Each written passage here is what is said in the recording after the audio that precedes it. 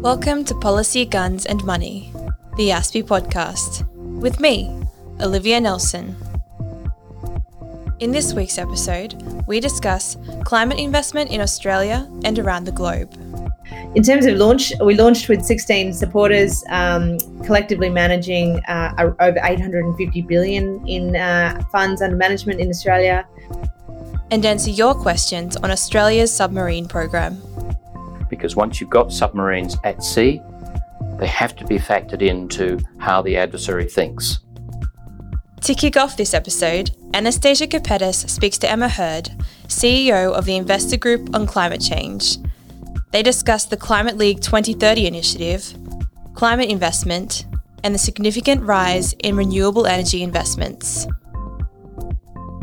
Hi, and welcome to ASPI's regular podcast on climate change and national security, where we explore all things related to climate, national risk and resilience, and broader issues of security. Today, we would like to welcome Emma Hurd, and she is the CEO of the Investor Group for Climate Change. Emma's been working in climate change, sustainability, public policy, and finance for almost 20 years. So, Emma, welcome today. And I wonder if you could tell us a bit about the new initiative of your group, the Climate League 2030. What is that about? Hello, and it's very nice to join you today.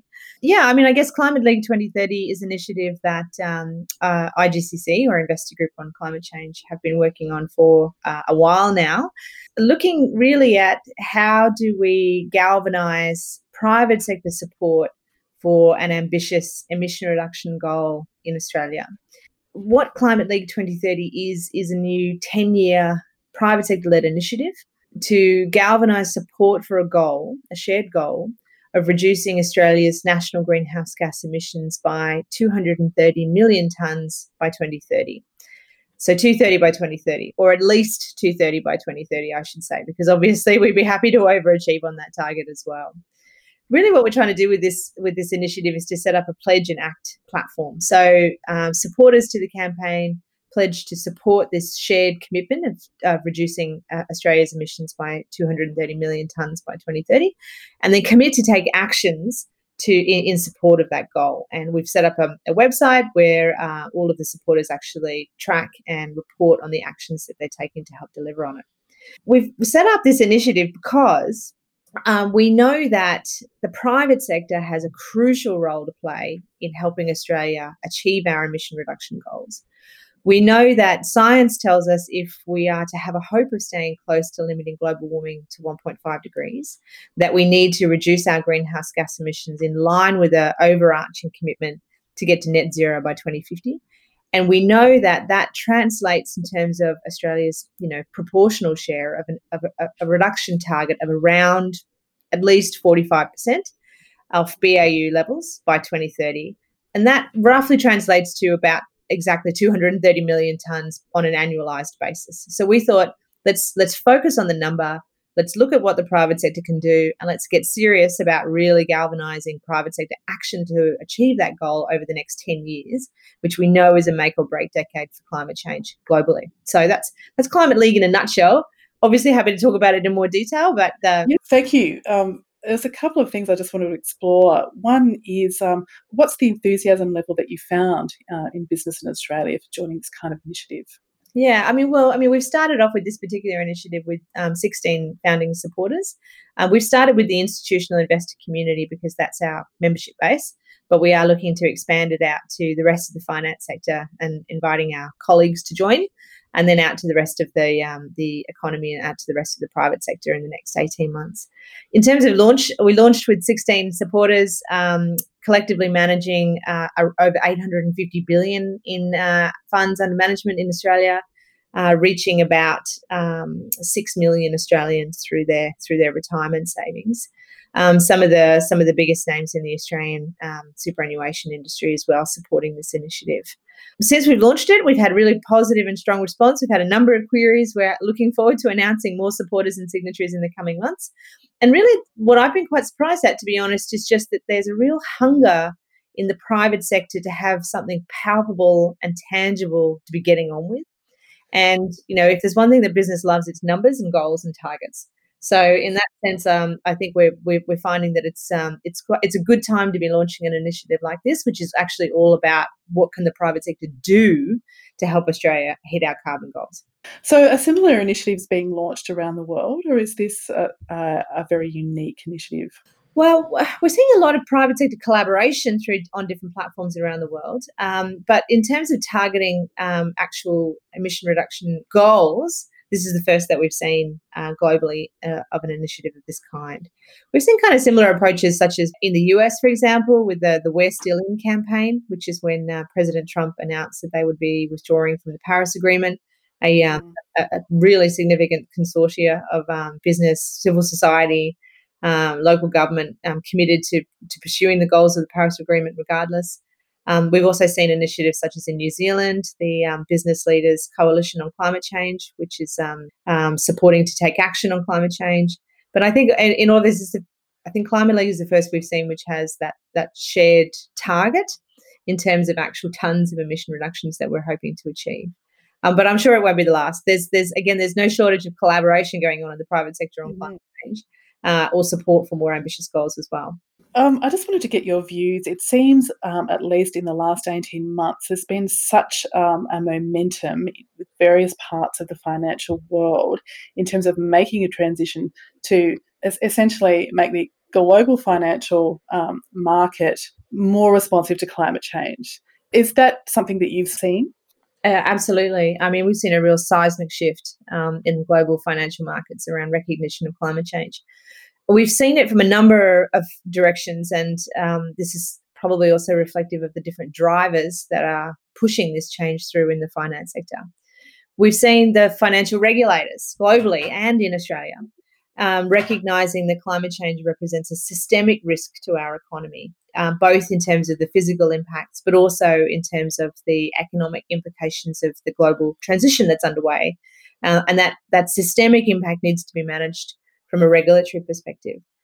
We've seen it in terms of recognition around the need for greater data and disclosure to inform better, more intelligent investment decisions, and through the emergence of frameworks like the Task Force for Climate-Related Financial Disclosure, which I'll just call TCFD for short from here on in. And that kind of that availability, that demand for better data is flowing through markets all around the world in terms of reporting and disclosure requirements and regulation around it. And the accounting industry. We've also seen it in terms of the investors and banks and insurers, all three streams of the finance sector, recognising that climate represents credit risks or investment risks for both portfolio level management decisions, but also specific investment decisions for key industry sectors at all levels of the economy. And we've also seen recognition that there are significant opportunities in terms of the transition. So we're not just moving away from particular types of activities, we're moving towards whole new industries, whole new centres of gravity in terms of the global economy, and a whole new range of players. And now is the time to get on board with those emerging, the emerging giants of the next 10 years in terms of the low carbon transition, to be capitalising on those investment opportunities. So macro risk, investment risk, insurance risk, and a massive investment opportunity, I think all of those factors are what's driving the significant shift we're seeing across the finance sector. So just to briefly get into the issue of insurance companies, I remember almost, 15 years ago now, in the middle of the Bush years in the United States and around Hurricane Katrina. And I remember as a journalist doing a story about the fact that after Hurricane Katrina, the US actuarial firms, the big actuarial giants, went to Washington and said to the Republicans, we will no longer insure you. Your sovereign risk has just gone from being able to be priced to being unpriceable. You need to do something about climate change. And just after that, Bush did make a statement on climate change, and he didn't sign on to Kyoto at the time, but he did work with John Howard and like-mindeds to put out some kind of a climate statement and plan. So that was a long time ago now. What's their feeling of urgency in insurance companies now, 15 years later, and after the couple of years we've had in terms of big weather events? Yeah, that's a really great question. It's also an interesting little reminder that, we've been looking at these climate change issues for quite a while now. And also I think it's also useful to remind ourselves that Prime Minister Howard was the first Australian Prime Minister to support emissions trading in Australia. Yes, It's always good to go right. back to that one as well. Yeah.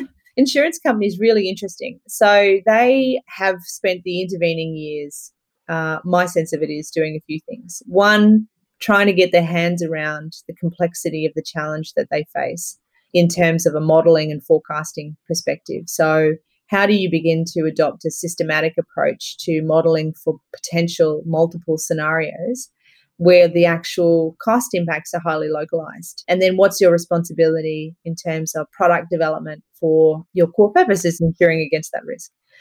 And I think it's interesting that in the last, say, 10, 15 years, we've also seen this expression emerge that climate is an unhedgeable risk, as in there are certain climate impacts that you can't hedge against because they are so all-encompassing. So in actual fact, your best hedge is to avoid the risk altogether, which is to actually reduce emissions and avoid the worst of the physical costs and impacts that we're likely to see. Then you have to deal with transition risks, but that's another kettle of fish. In terms of an insurance perspective, and a bit more straightforward. I think you've also seen pressure on insurance companies around their underwriting activities in terms of, what kinds of industries are they underwriting? And if one part of their business is saying climate is an unhedgeable risk, we need to avoid it, and the other part of their business is underwriting fossil fuel expansion, for example, there's been some inherent contradictions which have been rightly pointed out by civil society on numerous occasions, shall we say. And there was a bit of a lull there, I think, for a few years where the insurance companies were like, well, we're not quite sure how to deal with this. And so we'll I think it'd be, maybe it's a bit harsh to say, but fiddle around the edges a bit, to be honest. But in the last few years, we've seen, again, a shift in the insurers. They've been working with the regulators. They've been collaborating across the finance sector to come up with standardised forecasting models. And in the Australian context, for example, there's a big initiative called the Climate Measurement Standards Initiative, which was actually driven by a key person, Shiranjit Padam at QBE, which has got the whole Australian finance sector collaborating around standardised approach to forecast scenario modelling for climate change, to voluntarily integrate it into their credit risk, lending risk, insurance risk processes. You're also seeing collaborations emerging around valuation models, looking to get a more standardised approach to how you integrate resilience and risk factors into valuation models as well. So there's there was a lot of exploration for a few years, but I think now we're pushing forward in a much more constructive way. But I mean, the fundamental issue remains is that, the insurers also have the issue that they look long term, but they price annually. So if it's an incremental change year on year, you can price your way out of it, but suddenly you've priced your way to oblivion at the end of it. So trying to grapple with those mismatch in the time horizons, I think, has been quite challenging for them as well. And that's not unique to insurance. That's probably true of most businesses. I mean, it is a the complex problem. The other thing I briefly wanted to just chat about was, earlier this year, BlackRock, who's the world's biggest asset manager, am I right in saying that, made an announcement that they were going to be really looking at sustainability in terms of their business investments. They were going to start voting for climate change initiatives on boards, that they were going to start voting to punish companies that weren't doing enough on climate change. They also announced that they were creating a risk-adjusted bond.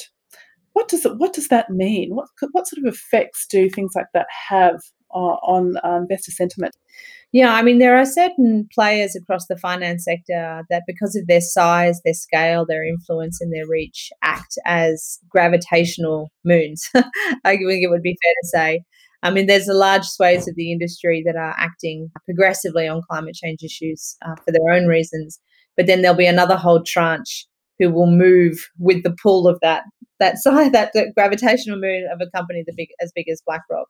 I think as well, what's interesting about BlackRock is because of their size, they also have a significant amount of influence on a number of companies who up until now may have been more resistant to the realities of climate risk as well. But it's also one of a number of those really big movements that we've seen. We've also seen it with in the last few years, for example, with GPIF, the Japanese sovereign pension fund, which is another one of the biggest funds in the world, also making significant movements. Or you've seen it in terms of some of the biggest companies in the world making really significant shifts. Like, there are kind of key players across every industry that when they move, it matters, and BlackRock is one of them.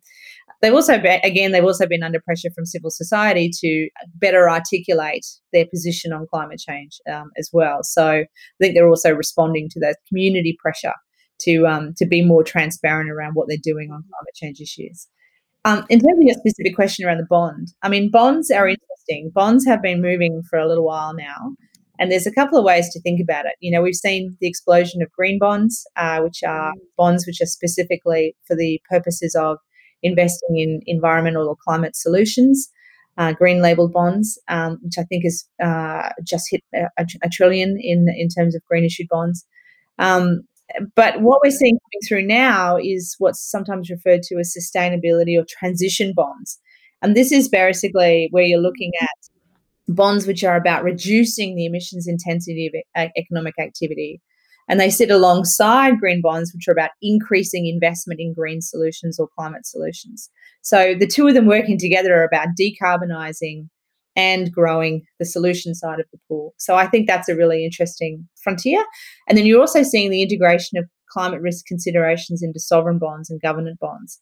And that's really significant for Australia because as a carbon-intensive, trade-exposed economy, that goes to the very heart of the nature of our sovereign carbon risk in terms of what steps are we taking to mitigate our exposure to both the transition and the physical risks associated with climate change, and how will it affect our sovereign risk rating in future years, as well as on a whole range of other frontiers, such as in trade negotiations and potential border adjustments based on carbon intensity and climate change policy. These are all the issues that go to the heart of Australia's future economic prosperity and security, because it's very much around where are we going to sit in the future decarbonised global economy, and how are we going to prosper in an environment where carbon has an extreme cost. So just to break it down for our audience a little bit more, do these developments mean things like Australia finds it more expensive to borrow money on the international markets?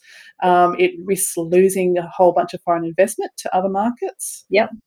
And what would be some of the other major, are there reputational risks here as well in terms of relationships with other countries?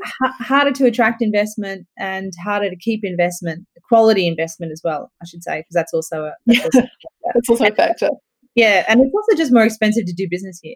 But it also means, in the context of Australia's financial system, more investment goes offshore. So, we have a growing funds management industry here with compulsory superannuation already. An increasing amount of that is very actively looking for low carbon investment opportunities and finding it easier to invest offshore than onshore. So, and it's also about getting access to future growth industries as well. Australia is actually really well placed, if we choose to be, for those future low carbon investment opportunities as well. We have really strong renewable resources. We have great technical capabilities. We have a lot of the minerals and resources in the supply chains of the technology solutions of the future.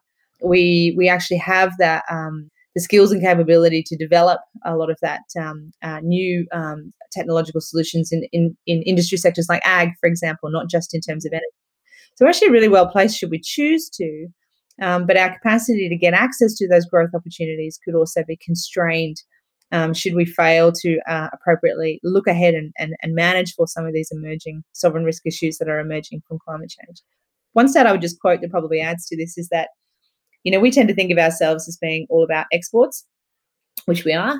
But it's important to remember that today, more than 50% of Australia's largest trading partners now have commitments in place to get to net zero by 2050 or 2060 in the case of China. Of the ones who don't, Japan is on the cusp of announcing a similar commitment. And if Joe Biden wins the US election, that'll take it up again. So this is something which is surrounding us as an island that we really need to get across. So, really you're saying here that, Australia's really at risk of economic and also political isolation on this issue, especially with a Biden win. If the opposite happens and Trump manages to eke out an electoral college win, what happens to investor sentiment there? Does it remain strong? Well, we still have, I think there are broader geopolitical broader issues there. This will be one of the major dimensions of the risks associated with the next 4 years. But it would also consolidate China's position as the leading driver of global decarbonisation trends, which also has significant implications for Australia on a number of fronts, and for us regionally as well. But what we've seen in the US is that, probably not that dissimilar to Australia, in many ways, private sector plus local government and state governments are moving anyway. So you would still have the transition happening. It would just be messy and unstrategic, shall we say. It would make it a lot harder for Australia. Well, it would compound some of the challenges that Australia is already facing in managing a clean transition as well. Just finally, I wanted to touch on another interesting issue, which is the rise of really, really big renewable energy companies.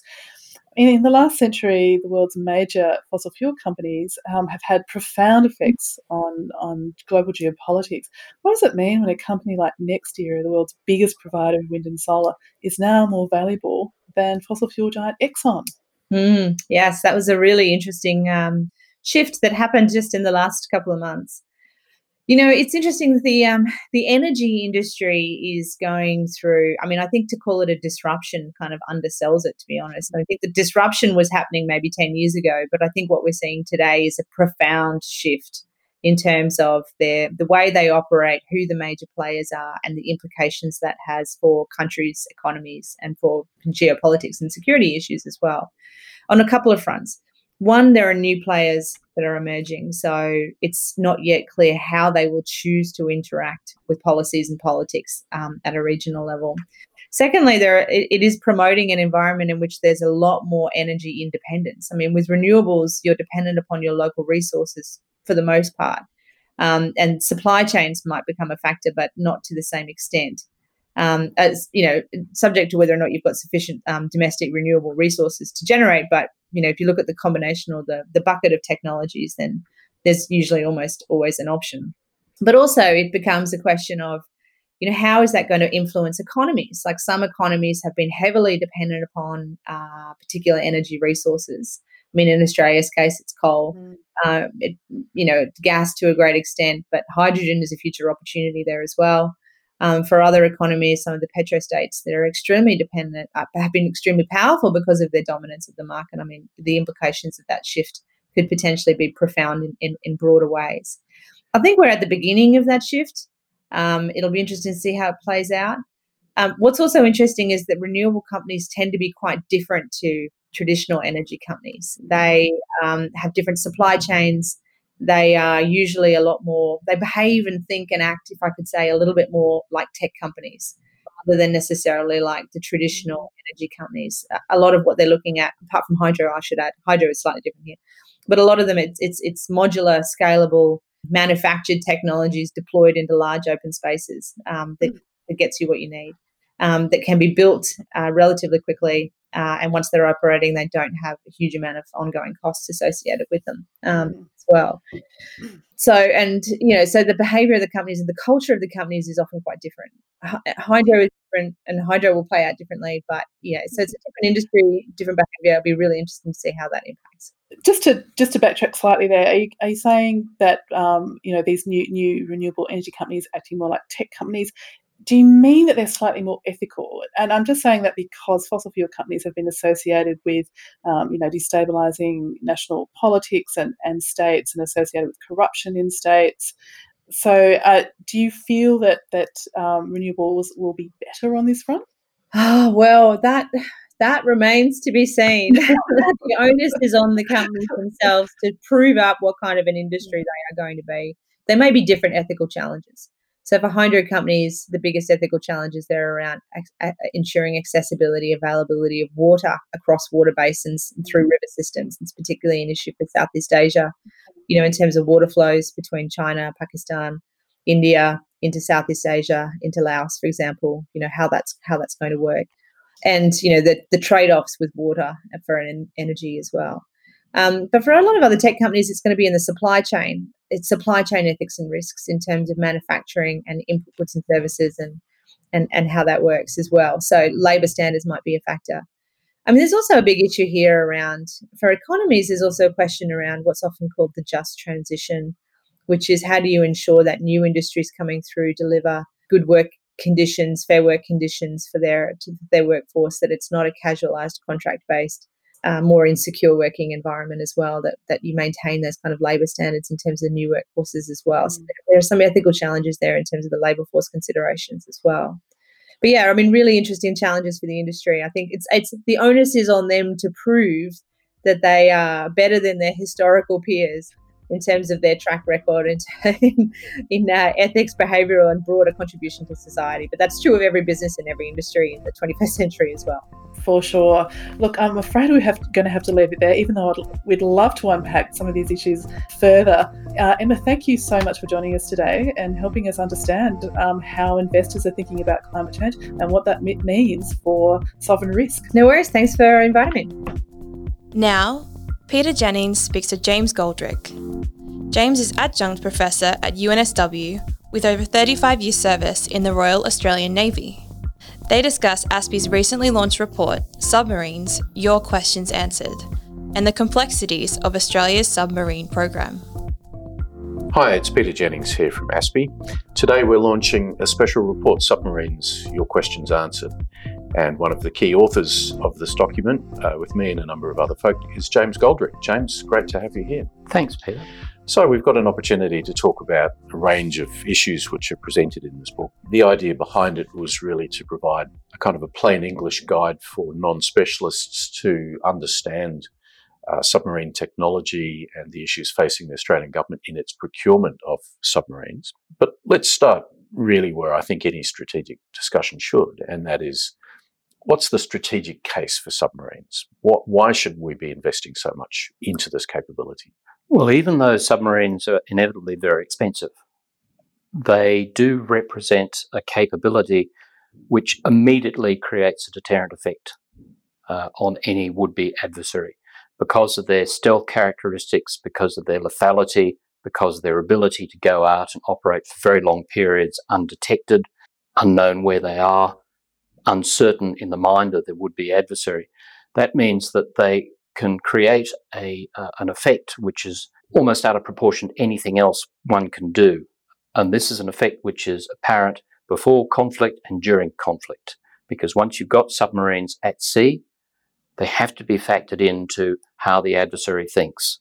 And they complicate the adversary's problem, and they create risk for anything the adversary wants to do, whether that's defensive or offensive.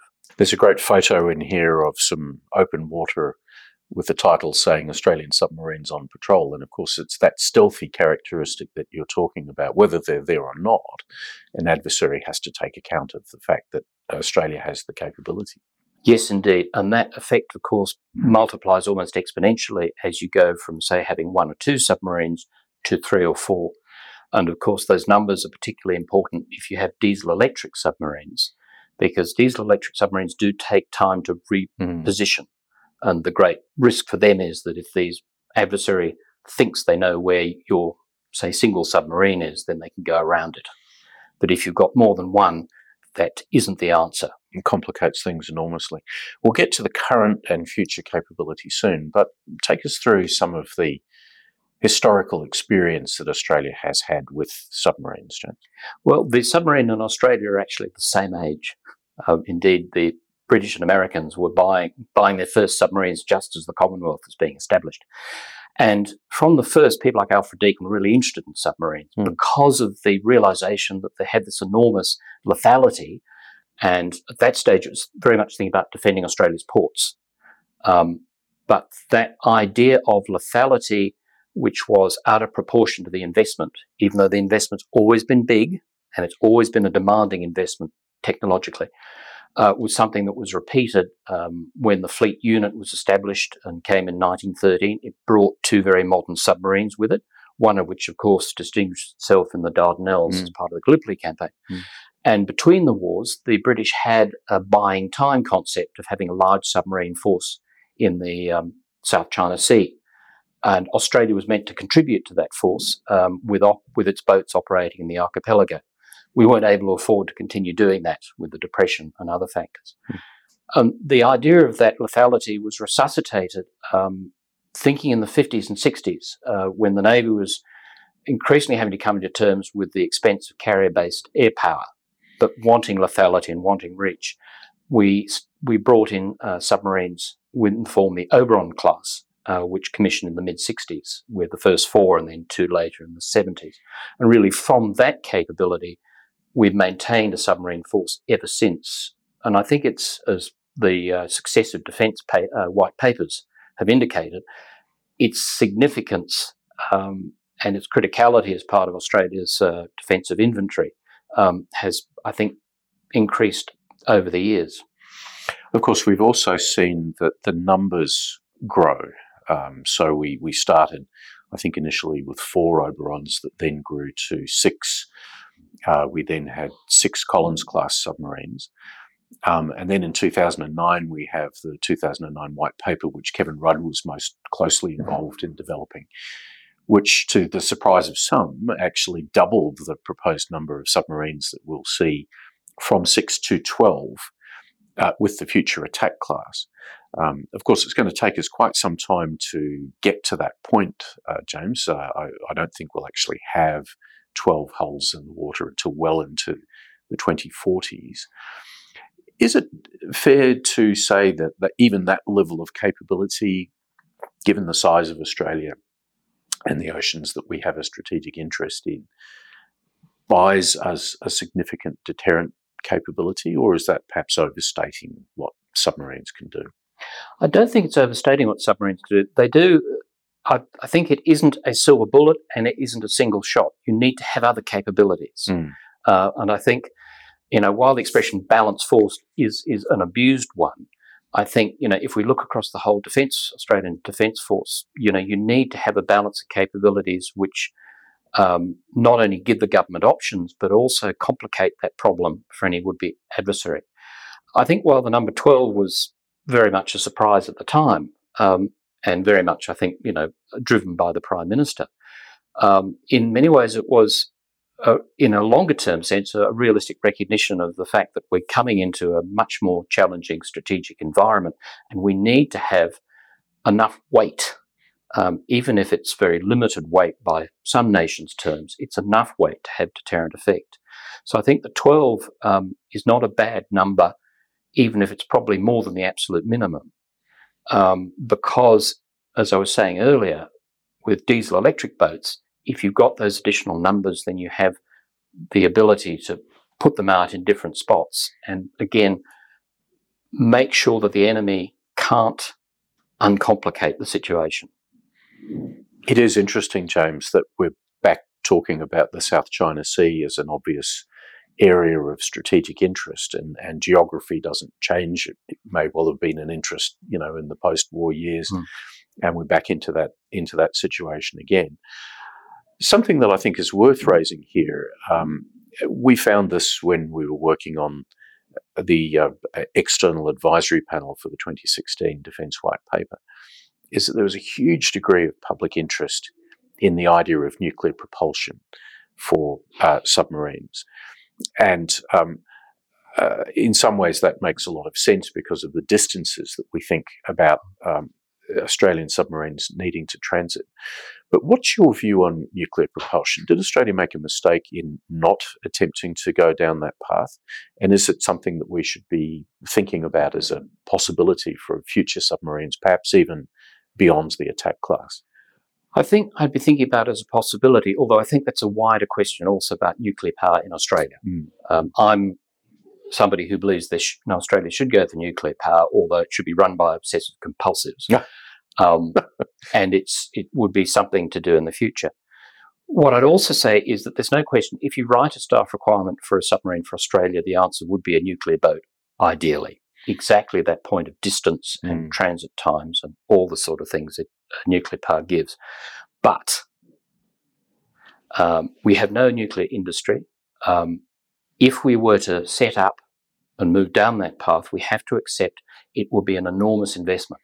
The submarines are already an enormous investment, but this would actually be, there's no way it couldn't be additional to our current investment. there are arguments for it, but I also think there are arguments against it to say, well, what are the opportunity costs and what other things could you do with that money? This report, for instance, talks, as it should, I think, about the potential of unmanned vehicles. And I really think there's enormous potential, not only for unmanned vehicles, but for submarines and indeed other major platforms, both surface and air, to become what I call masters of the swarm. In other words, that they can take a fleet of unmanned vehicles with them. Yeah. And basically be the controlling unit for them. I mean, we're now seeing on the part of the Americans and the Russians in particular a huge investment going into really large unmanned submarines. Is there a case to say that, in fact, we should be taking humans out of this capability altogether? Why do we still need humans in submarines if unmanned is the future? I think unmanned's part of the future. Right. But I think that there are limitations to it. There are also considerable expenses. I really think this idea of unmanned vehicles where you can create local networks which can't be interfered with in a cyber war. You can't attack the supporting communications. If you've got local networks, line of sight, short range, underwater and the rest, have much more potential, and you're going to need human beings in it. I have an aphorism that you actually want to get, even with AI, you actually want to be getting the autonomous units to be doing the stuff that's stupid in a sense. In other words, it's quite clear what you want them to do, and you want them to do it continuously and maintain focus and maintain attention, all the sort of thing human beings are bad at. Right. Now, it's not to say that you won't have decision aids and AI helping you, but the human on the loop, I think, will remain vital. And this is where I get back to this idea that I think the future of the submarine is this almost command unit with all these unmanned vehicles, all these autonomous units. A mothership. Yes, a mothership. For instance, the submarine can stay out of the area of greatest hazard. It can send the unmanned vehicles in. And one of the points is that I think the big unmanned vehicles that can go very long distances are actually quite expensive. I know they're cheaper than manned units, but they're still pretty expensive. Whereas if you can keep the size down and talk about tens of miles, tens of kilometres rather than thousands, it's all much more practical. So the submarine can say, sit 20, 30 nautical miles, 50 kilometres off an enemy port and send in a vehicle to say, drop a mine where you want it, or just sit there waiting to, let you know when the enemy are coming out. Yes. Yeah. So it's all these things, I think, are the real potential. So this gets back to where I think the money needs to be. We need to think about opportunity costs. Is it right to focus on the extra investments for nuclear power or other things? And of course, it's not just submarines in terms of other things. Indeed. Well, from the sort of high points of artificial intelligence to the prosaic matter of basing, we now have a Navy that is being created for the future without actually the basing infrastructure necessary to house all of these platforms. What's your thought about the best way to base those 12 submarines when we do actually get them? I do think we need to have a base in the east. I think that the base in the west will remain the main base and, have the bulk of facilities, I think, is logical. But there's no question it would ease manning problems in terms of people knowing that, if they join the submarine force, they can serve in the east where they come from. Where in the east, I'm not sure. In reality, there's only a certain number of realistic possibilities. Yeah. So let's go through those. I mean, we have Port Kembla, we have Newcastle, possibly Brisbane. You may recall Kevin Rudd. Yes, indeed. In fact, in the 2013 election campaign, talked about Brisbane as a possible naval base. Do you have a favourite? What's your thoughts about where this should go? I certainly am not that enthusiastic about Brisbane because of the navigational challenges and its tendency to occasional floods and so on. So I suspect it's somebody somewhere more like Port Kembla or Newcastle, or indeed you might be able to find the space in Sydney. I don't go down the view of Sydney being a boutique harbour. It is a working harbour and the Navy's been there longer than anybody else. So you might have space in Sydney, but I think it'll be one of the deep water access ports. Yeah. One of the things that we haven't talked about that it might worthwhile be talking about is the idea you can also have a depot ship for forward basing. When we talk forward basing, the narrative's always been in the sense of using other people's ports and facilities, and that's true. But there are precedents for actually having a depot ship sitting at somewhere like Exmouth. Yes. And that becomes the forward base. Hinted at in the strategic update, right? I mean, there is a suggestion that there might be that type of capability to come down the track. James, one of the curiosities of the current submarine debate, if one can call it that, has been the relative reluctance of governments to actually engage beyond, the ritual of estimates committee hearings where usually it's the opposition sort of setting the agenda for the questions that are asked. I'm not going to ask you to comment on why not government is doing what it's doing, but simply to say, well, how would you sell a project like the Attack class and the Collins upgrade? Attack class is often described as the most expensive project that the Commonwealth is engaged in. So, what's your lift pitch, if I can put it that way, to persuade sceptical Australian voters that this is an investment that they should be supporting? I think it's this idea to recognise they are great national projects.